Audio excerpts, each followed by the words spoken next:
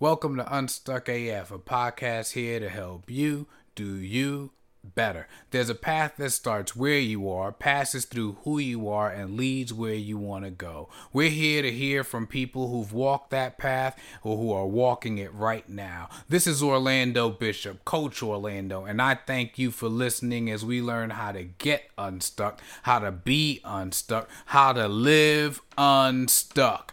Unstuck as fuck.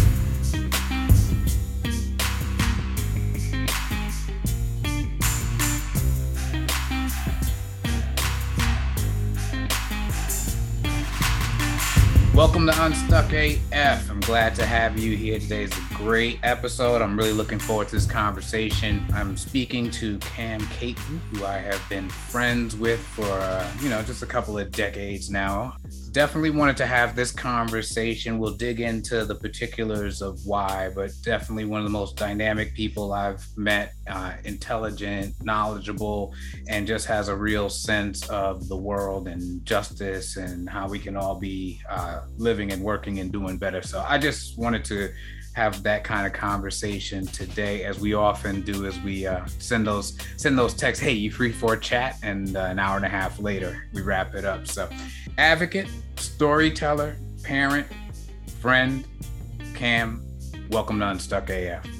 Thank you, my friend. Absolutely. So I'm going to start you off. I know you've listened a couple times, so this will come as no shock to you, but I want to start you off with a question, and that is, how and or when did it become clear to you that seeing and being seen would be such a major part of your life? Yeah. So as a toddler, really, my mom was actually a very good amateur photographer. I mean, all parents take pictures of their kids, but my mom was really someone who, framed the photo. They weren't snapshots, it's like framing the photo and paying attention to the light. And so that I knew that my mom wasn't just looking at me, but planning a presentation of me. And it got kind of even more, I guess I'll use the word intense, when I think I was really, like about 3. And she took me to have a photographic portrait taken in the city. And to me and you, we know that means New York. And so I think the guy was a fairly well-known photographer. And the studio was in a fancy department store downtown. So I'm a performer now. I was a performer then. I got excited. And I took a little suitcase. Okay. Because I had an idea about what I thought I should wear. So I packed like my chaps, and I had this like fringed vest that like matched the chaps. And I had these deerskin beaded moccasins and a beaded belt that I got when we went to Florida one year, and we went to the Everglades and probably went to some reservation that I didn't know was a reservation at the time. We can bracket whiteness for a minute because we'll definitely talk about it later. So, I had this idea of, that I was going to dress up for my portrait.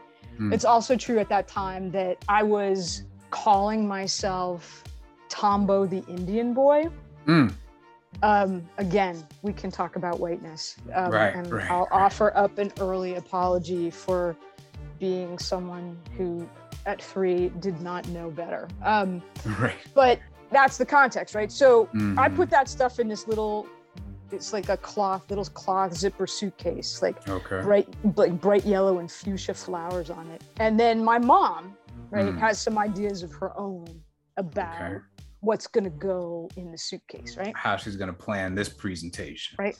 And so how it goes down is we go, and the photographer lets me, put on various outfits and takes pictures. And then my mom makes me put on a ballet leotard and tights.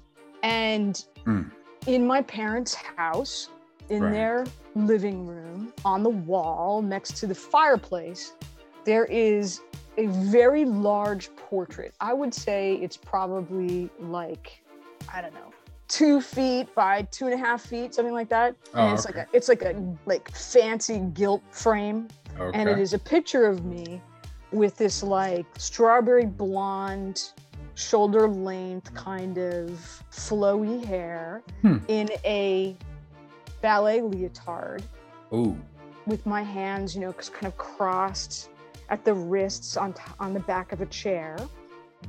And to me, the thing that is most incredible about all of it is I am not smiling in that photograph. But if you look at the proofs from the session, right, and you look at other photos of me, for example, of me with, I've got like some headband on with the moccasins, and right. I'm holding like some like wooden carved like fake knife, and I'm smiling. They smile. Right. And so the choice then of a photograph to represent who I am to the world that she's proud enough to hang on the wall right. is not a picture of the child smiling, right? It's a sort of, it's not an angry look or a sad look particularly, but I would say it's blank. What I knew then, and which I continued to learn over and over again, was that there was a me she wanted to see. And there was a me she wanted me to be. And I came to believe that being myself was not acceptable to my mom. Now, the way you describe that, I get the sense that you're a storyteller, so you're good at identifying these moments that capture what you're, communicating. But I get the sense that wouldn't be the only example that allowed you to come to that kind of conclusion, that there was a version of you that your mother was choosing to see. Is that accurate, or am I projecting that onto the story? Sure. No, for sure. There was another time, she put me in ballet when I was, I think, about 2.5 or 3. And then I danced in ballet until I was, I think, 11, when I finally put my foot down and said, no more. But I was super into baseball and Yankees, just for those of you who need to know. Because you're a good human being, that's why. Brooklyn, planet, damn it. Anyway, so I have this very vivid memory of like, some cousin is getting christened or something, right? And there's going to be, you got to go to the church and there's going to be a party afterwards and whatever. And she's making me put on this dress and I'm having a fit, because what I know is that afterwards at the party, right, people are going to play baseball. I can't play baseball in a stupid dress. And so we're having some disagreement. I'm pretty small. Maybe I'm 4. I don't even think I was 5. Okay. But around there. And we're in my bedroom and there was a rocking chair, like a white wicker rocking chair. And I kicked it. I kicked my foot through the back of the chair. All right. Because I was like, I do not want to wear it. So, it's stuff like that. I could give you sure examples ad infinitum. There was a highly gendered box. Now, were you, as you were dealing with that box, right, that gendered box, were you being told about the box explicitly, or was this just an experience you were having where you took pictures as Tombo, but somehow the ballet picture ended up there? You wanted to play baseball, but somehow you were going to end up in a dress that day. Was it a somewhat silent or unspoken battle around some of this? No, I think the thing for me that felt hard about it, especially as I became older, was in the culture in which I grew up, tomboys were permitted up to a point, right? Like you could be a girl who like came home from school and ran around outside with the boys. Okay. And that was okay, as long as everybody understood, right? That you were a girl really who was a tomboy who kind of liked these activities. Right. But at the end of the day. But there, at the end of the day, there's really no question, right? Like of what your gender is. And the other piece for me was that was confusing or complicated was, you know, my older brother and I are 14 months apart, and we were like best friends. You know, for most of our childhood, we did everything together and we did everything the same. And we had many, like, we had many same outfits. When we went to go for new school clothes, like we went to the shoe store and got the same pair of sneakers. Okay. You know? Or we got, you know, from Sears, blue corduroy Toughskins. Like, I mean, there are pictures of us wearing matching outfits. Okay. Right. So for a kid, especially, I think the confusion comes from like, well, if that's okay, then later when everyone's like, no, none of this is okay, this is completely wrong and you're wrong and everything's wrong. It's like, wait, what happened? I don't understand. I didn't, like, you bought that shit, right? Change. Wasn't that you? Like, but at the same time, it was the way in which those things coexisted. It was the way in which my mom had certain expectations about what I would wear to Sunday school, while simultaneously allowing me to have the same sneakers and, you know, the same navy blue winter coat with the fluorescent orange stripes on the shoulders. For me, I think what it really emphasized was that there was something that was tolerable internally versus what could be presented in the world. Okay. I wanted to go in this direction. So it seems to me that it felt to me as you were describing it, as though there might be a what will the neighbors say component to the conversation. So yeah, I guess I'm wondering if you could say a little bit more about that, because the portrait in the living room is that, right? It's like, okay, it's one thing that you ran around here and played. That's great. Maybe not so great, but all right, we can deal with it. But we're certainly not going to put a portrait of you dressed that way up forever and ever. How did you experience that distinction, and when did you really see it? Was it as a teenager when when other differences came up, or when did that really start to play out for you, that there was something going on there? I think as I became older and older, and even though I want to say that I tried really hard to please my mom. I tried really hard to please my mom and wear skirts and dresses and learn to put on makeup and because it mattered to me that to make her happy. And that stuff clearly really mattered to her a lot. And it's also true that as I got older, it became more and more painful for me emotionally and psychologically to do that. And, certainly I'm going to say like 13, 14, 15 is when, I become most aware that, first of all, I'm quite depressed and I am isolated and turning inward, and just have an increasing awareness of how that what I'm doing is performing an identity for her.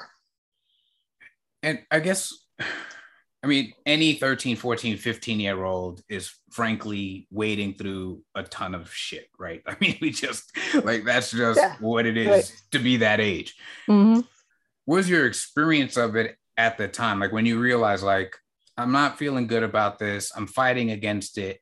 Were you clear about what the it was? Or was it just I'm unhappy and I'm not quite clear, Like, yeah, you know what I mean? That there was a source to it. Sure. Well, first of all, my body all of a sudden freaking betrayed me. And now like I'm, developing breasts, and because, why would it be as simple as like, I couldn't even just have like small ones, right? Like I have to be like extraordinarily well endowed, quickly. And that was really the beginning of feeling like there was this huge mind body like split. I felt very, I don't know how else to say it, but sort of divorced from myself. That's when I started doing a lot of things to try and I would now retrospectively call it dissociate or like otherwise check out.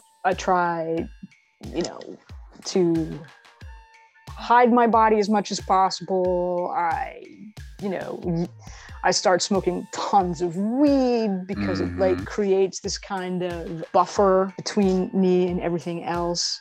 I don't say that I was anorexic because I had a kind of consciousness and I felt like a control over my choices that feel different than what people mean when they say anorexia. But I did, for a substantial period of time, eat as little as possible in an effort to try and sort of make myself smaller.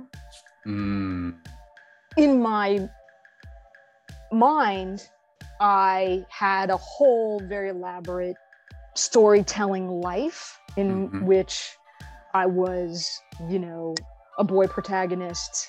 I sort of modeled myself on, my dad watched a lot of Masterpiece Theater, which should tell you many things. I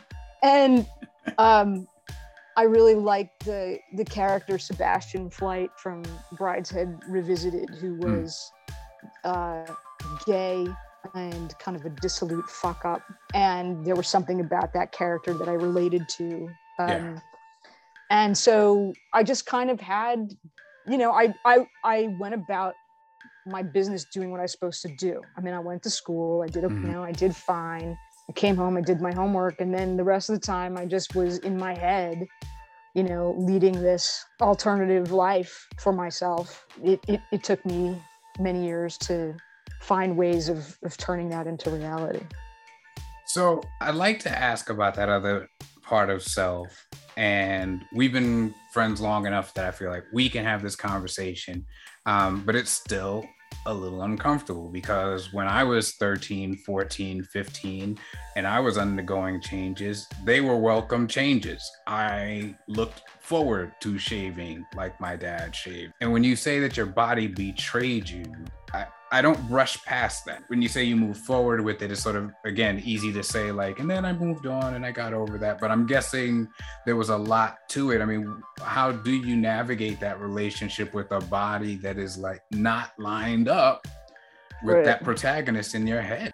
One thing that is true about that time, right? So like now, you can Google non-binary or agender and get 700 vlogs from young people talking about their identities and their journeys and whatever. But when I was a kid, when you were a kid, we didn't even have the fucking internet, people. Right, never mind what was on the internet. Sorry to be so old, but like, and so I mean, I didn't even know any people who identified as being gay. I mean, it wasn't until college that I met, queers. And then that was amazing because it opened up this whole world of, possibilities, like the fact that my desire is for girls is like, there's an explanation for that. There's a way of making sense out of that. And so great, like that must be me, right? Because it was available, was what I knew. And because, there were, even within the queer community then as now, all kinds of internalized ways of recasting, right? Same old shit.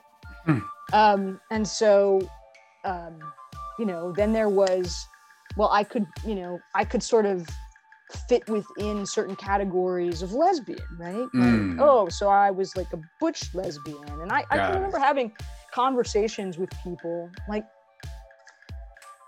not because I had a problem with being masculine identified in any way, but because it sort of baffled me that there was such an insistence on, like, but you still, even now, still you must be like in these categories, you fit right? into something, yes. But that was certainly the most comfortable, right, for me. But it didn't change the fundamental fact that I still felt trapped and miserable in my physical being.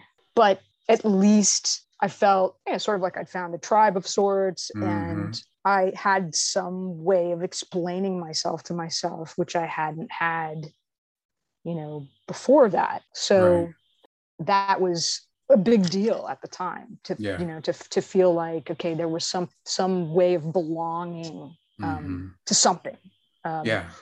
Even though I still didn't really feel much like I belonged to myself.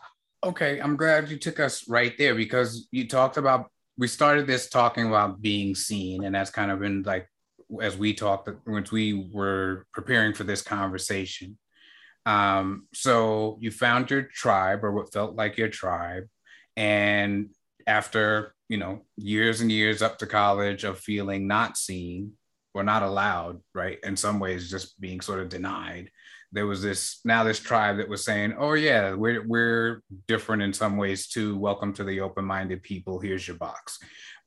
So how did you, what was your sense then? Did you feel seen and then sort of progress into feeling like this might not be all of it? Or was it immediately like, this is better than nothing, I still don't think this is the whole answer? Or what were they seeing? What did you feel they were seeing? What did you want them to see? What was the experience then? Yeah, it made me, I don't know, something about the way you were saying that made me think of this particular story. So, I've always been kind of a contrarian in a certain way. And I have a habit of, if people tell me to do or be X, then I kind of don't really want to do that. Even in college, I was still doing things like, shaving my head, but wearing some vintage dress with combat boots. And I remember there was this grad student who said to me, that is so not you that it's you.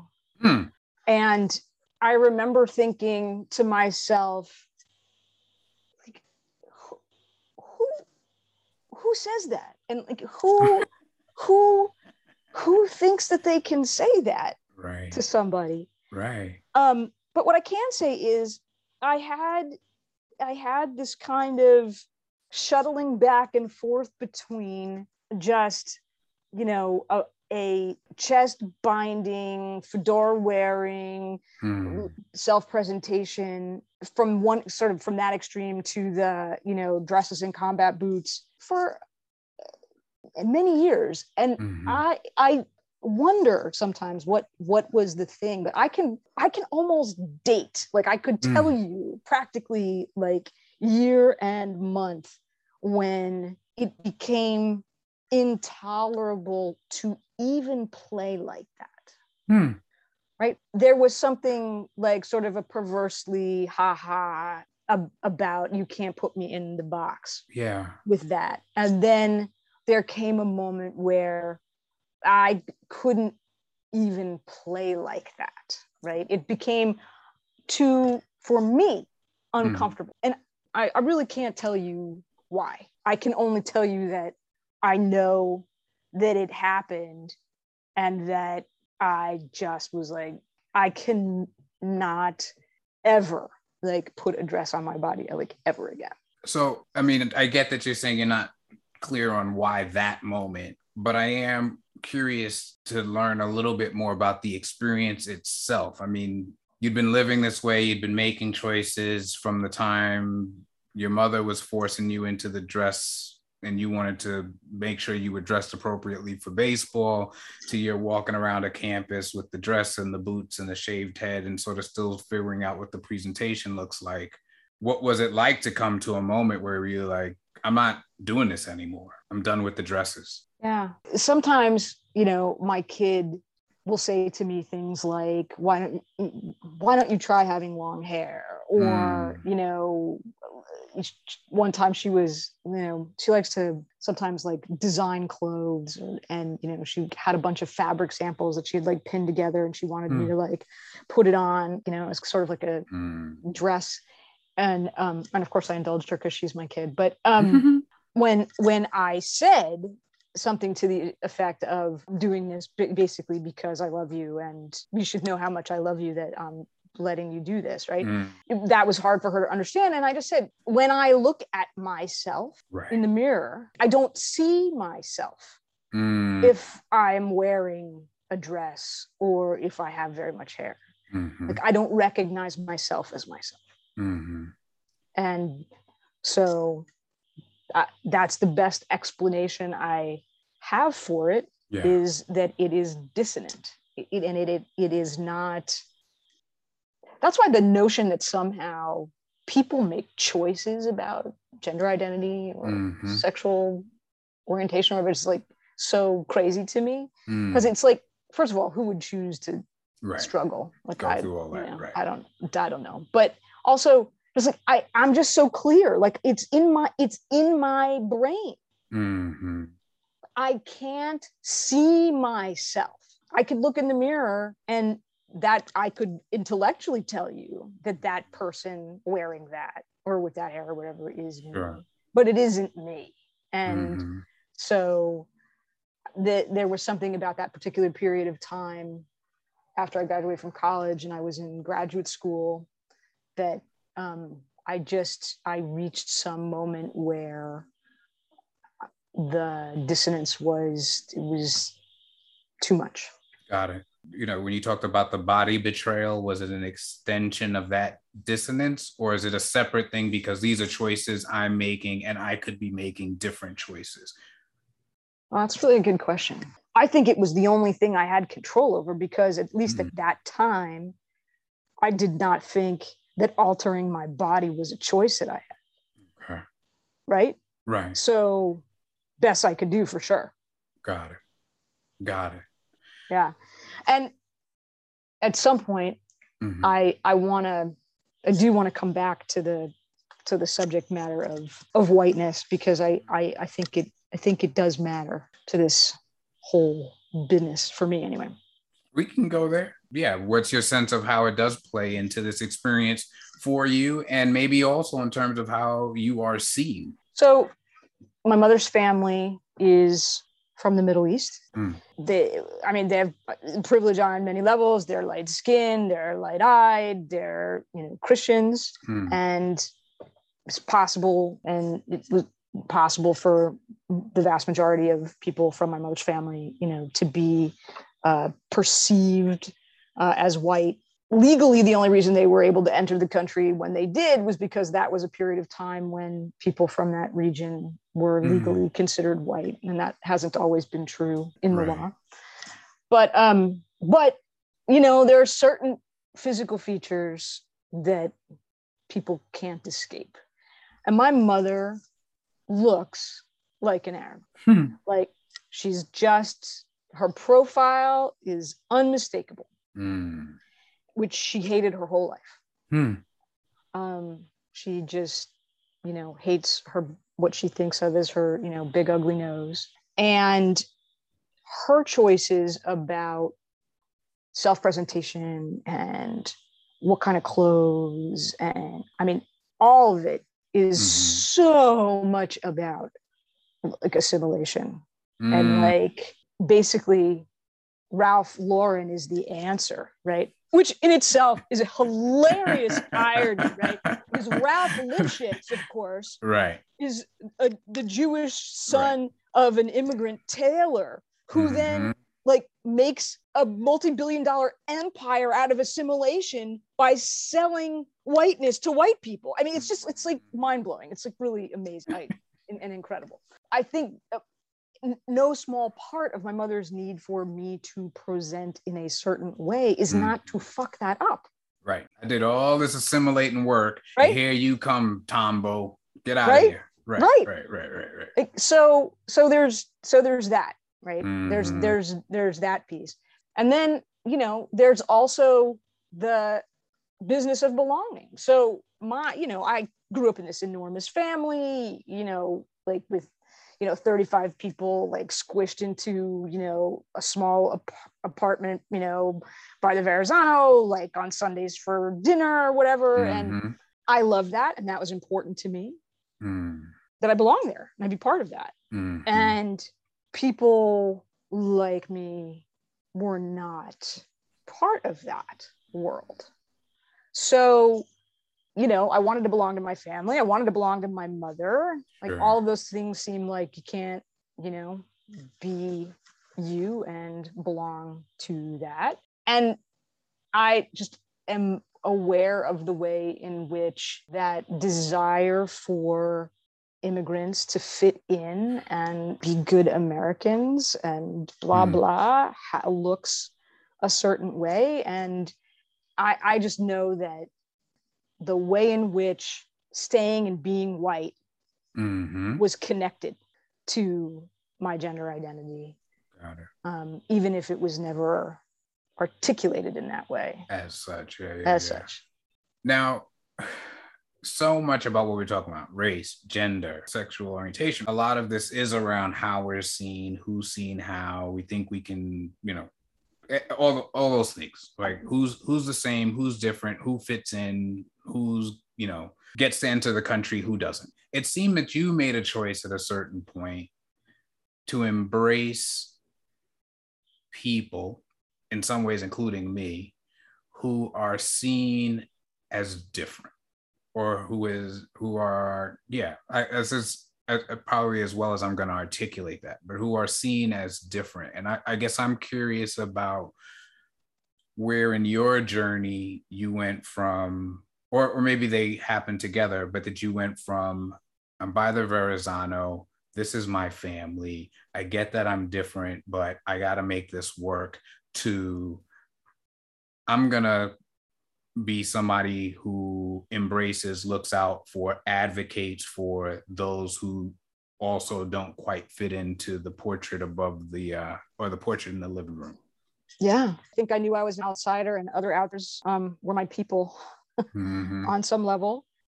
It's funny, both of my brothers. So when I was growing up, and nobody really spoke very much Arabic, same kinds of reasons, right? But a little bit. As kids, we always called our grandparents by their respective titles in Arabic. Okay. And then I don't know why, but like all of a sudden one day, both of my brothers, I don't know, probably, so my older brother's probably like, I don't know, 12, it makes my little brother like 8 maybe. They start calling them grandma and grandpa. You're like, what? Right? Who's that? That's so weird. Right. That's so weird. And what I have seen from them, both of them, as they get older and grow more, I see them, not consciously, I do not think. I think unconsciously, but nevertheless, distancing themselves more and more from anything that would make it seem like they had this Arab immigrant background. And I think it's because they're get to be white guys. Yep. Right? And that was never going to be true for me. Right. That was never going to be true for me. I got to say, being a white guy does seem kind of fun. Like just observing it all these years, it seems like a pretty decent deal. I'm just putting that on the table. I think it's complicated. I think power, certainly power accrues. Right. There's maybe something else about life satisfaction. So I don't know. I've always been drawn to people who are, see the world as a place that has people who are excluded in different ways. And I sought out and felt drawn to people who didn't fit in the dominant paradigm. And I'm lucky to have been welcomed by a broad array of people. And I had some really amazing friends and mentors who taught me how to see things that I had been protected from seeing by the boxes that I had been living in. Why you might want to put a little caveat on your Tombow story. Oh, Jesus. Yeah. Yeah. No, listen, as a kid, I watched the Dukes of Hazzard. Life's complicated. At any rate, we get introduced to these ideas. So you move forward and you've become a parent. Right. And from our conversations, I know that in your role as a parent, you've encountered another space and place where you're wanting to advocate for someone who's different. Right. And so I'm gonna leave it right there and let you speak up. Invisibly different. Right. So again, another place where we can talk about how whiteness both has power attached to it and can also obscure. When my daughter was born, I was hell bent on gender neutral every fucking thing. Right. Like, I am not recreating that mess. Right. So don't give me pink nothing. Right. Then what I refuse to do is replicate my experience, which is I'm not going to force my kid to be gender neutral because that's what I value, what matters to me and how I may identify. Right. So I have to embrace my kid for who she is. Then it just turns out that I have like the most cisgendered female child like possible. So I merrily buy every pink, lavender, whatever, and, have learned how to braid hair. Maybe not as well as many, but, it's passable. Right. And celebrate her, for that, because that matters to her. Right. She poor kid. I don't know, some kids' hair grows fast, some kids doesn't. Like my kid was like, had almost so little hair. Like, I mean, even by the time she was 4, I mean, it was like, she just didn't have very much hair. And it took a really long time for her to get long hair. And it was just, such a bummer for her. Yeah. So like, my kid has had like, a trim a couple times, but basically she's never had a haircut because she really wants long hair, and she's got a very particular skin tone, hair color, eye color combo that you might see in a Dick and Jane book. Got it. So there is a way that she can be viewed through a particular lens. And then it turns out that she has some real challenges neurodevelopmentally. And because she looks the way she looks, I think, and is female, right? And doesn't present like some boys do at school, right? Who are disruptive in class or getting in trouble or mouthing off or whatever. And if she was a child of color, would get a certain kind of scrutiny that she's not subject to. Right. And so I feel like what I am doing frequently is fighting to get other adults, professionals, teachers, etc., to see that she is struggling, because it doesn't look like what they're looking for. And she isn't the person that they're looking at. For that. So there's a little boy who's been in her school since TK, just like her. I know the parents well, and I know how quickly that little boy was identified, pointed out, tested, etc., right? Because he's like one of the only dark-skinned children in the school. Now, pros and cons, like I think, right, about getting help or not getting help or whatever, but it's clear that how it happens has to do with who's looking, how they're looking, and why. There could be something wrong with him. And it's a problem. Also that, right. Right? Mm-hmm. So not just that there are differences, we all have differences, right? But there are people who are included and people who are excluded. Right. And so I have come to have this feeling of like, oh, I think, my kid has come to me because I am someone who can speak to that feeling of not being seen and having feelings of difference be invisible. And it's not about wanting to say that there's a problem here that needs to be fixed. Now, I don't need to be fixed. I don't think she needs to be fixed, but there's a recognition, acknowledgement, acceptance, right? There's probably not going to be understanding. I've talked to other people about this. I had a guy call me once that I know professionally. He's like, oh my God, I don't know what to do. My family's freaking out. One of my nieces or nephews is, identifying as trans, and everybody's upset, and can you help me understand?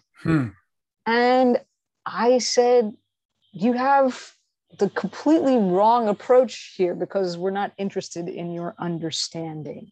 I'm only interested in your acceptance, because you cannot understand because you don't have that experience. Right. And so you're not going to get in someone else's brain or in someone else's body and say, oh, now I understand. So could you just let go of that? What if you just let go of the notion that what matters here is understanding? Whether or not I understand what your experience is. Right. And instead say, hey, we love this person. And this person needs acceptance. And so when thinking about your child, when people at school or otherwise look at her and conclude, I was going to say conclude, but in some ways there's not a concluding, because if I'm not seeing, there's nothing to conclude about, right? When they look at her but don't see her, then the acceptance isn't happening, right? Like the reality of who's in front of them is just not being absorbed. Or what would it look like for that to be going on? I mean, she has an incredible degree of self-awareness. And so we've had some conversations, right, where she's, said to me things like, I don't want to be like this, and I don't want to be like that. I don't want to have, challenges that I, that I have. And, or if we try to problem solve something and I, make a certain suggestion that might bring a challenge into the foreground that would make it visible. And she says, yeah, but then everyone will know that I'm not regular. And again, it goes to this notion of like what her experience is. She knows that as a child that looks a particular way, she can pass as a regular person. And what does that mean? That my child has that language about herself. I'm thinking to myself, shit, I must be a fucked up parent that I haven't done a good enough job educating her about race and racism, that's how she can perceive things, right? So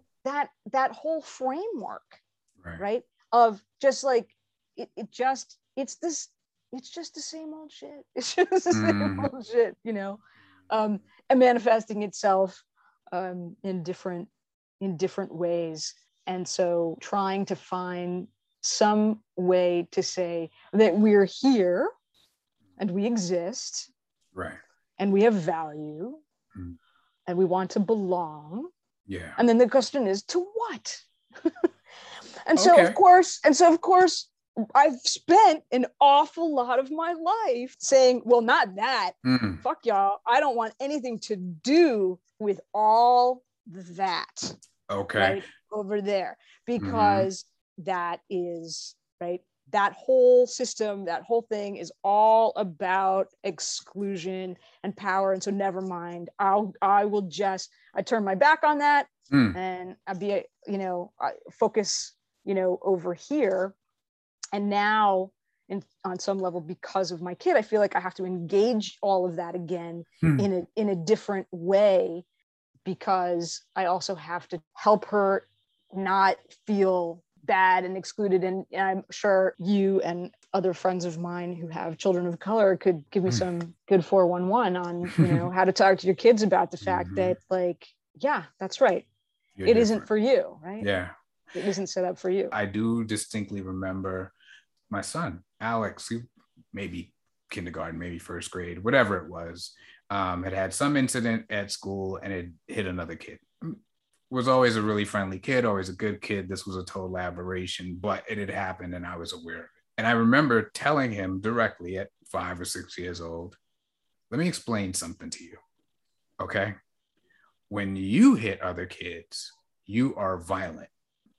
When, and I use the name of one of his white friends, hits somebody, he's rambunctious.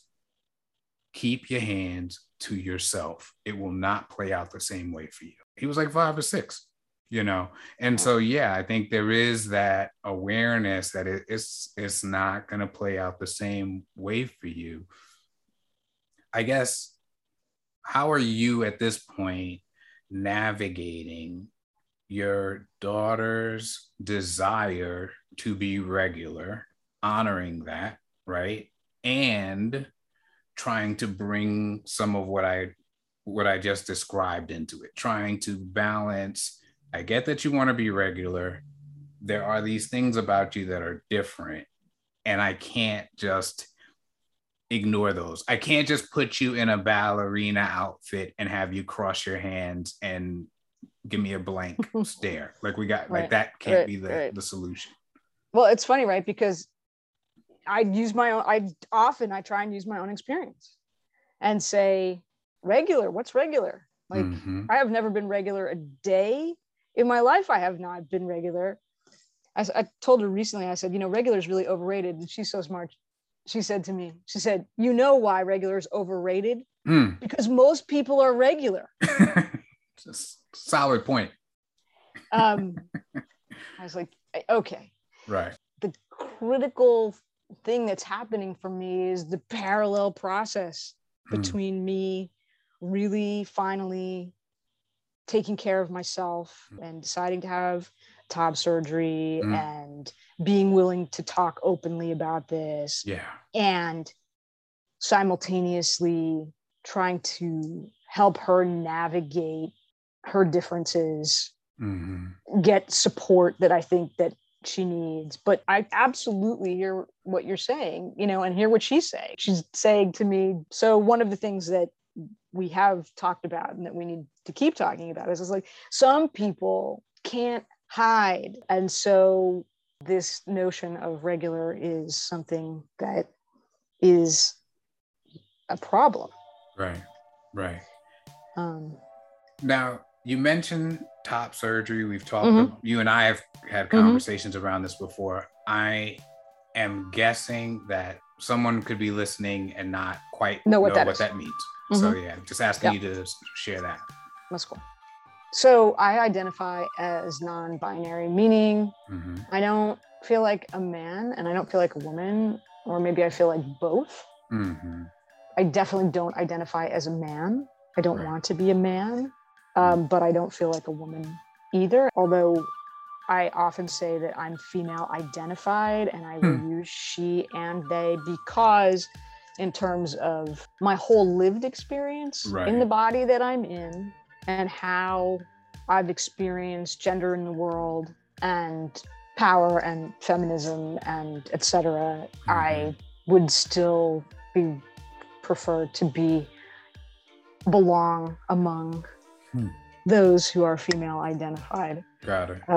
as long as they keep being willing to have me, which most people seem to. And so having breasts are the thing that make me most dysphoric. Like, I just can't deal. And something about the pandemic and maybe having to be at home constantly all the time with myself, and also the way in which that amplified my kids' challenges. I don't know, just something broke. And I was just like, okay, I can't anymore. Like, I've wanted to do this my entire life, is get rid of my breasts, literally, since they arrived. I've wanted them gone. And so I can't function. It's become intolerable. And so top surgery can mean different things to different people. People who identify as trans men who are transitioning all the way from female to male and want to be identified as a man and live in the world as a man may have this kind of surgery to remove their breasts and give them a chest that looks like a male chest. And there are lots of people who identify as non-binary or agender who want to have a chest that looks neutral, that looks like a prepubescent kid, that doesn't look any gender. There are some people who have surgery and have their nipples removed. There are people who have all different kinds of ways of relating to that part of their anatomy. And for me, I pretty much want to just revert to the me that I was before I feel like I got hijacked by this body development that I did not want. Bring back the blue corduroys, huh? Sort of, yeah. Yeah. Tough skins all the way. Yeah. How much do you think your need to have your daughter be seen, your experience of watching her not be seen in terms of all of who she is, impacted this decision? I mean, you felt that your body betrayed you. I mean, that was decades ago, but now you've said, okay, no more. Do you think those were related, or were you on one journey and that's a different parenting journey? And I meant what I said. I think that it's a parallel process. I credit my kid with saving my life once already, because I was in a relationship with her other parent that was really unsafe for me. And I wouldn't do for myself what I knew I must do because of my kid. And so I think the truth is that a gift to me of parenting my child is over and over again realizing that if what I want for her is authenticity, and self-knowledge and safety and confidence and whatever, then I better freaking be modeling that and making myself small and silent and tolerating behavior towards me that I wouldn't want her to tolerate is no way to teach her anything. And so the best way that I know how to help her realize that being who she is completely and authentically should be her goal. Yeah. And then we figure it out, right? Then we figure it out, right? Then we do, every life hack that we need to do. Yeah. But I can't do that if what I'm doing is not taking care of myself and not being authentic and not living in a way that is fully aligned, so to speak. We've talked about how you've been seen, how you've wanted to be seen, now your own seeing in terms of your daughter. When you look at you, who do you see? Right now, I see someone very tired.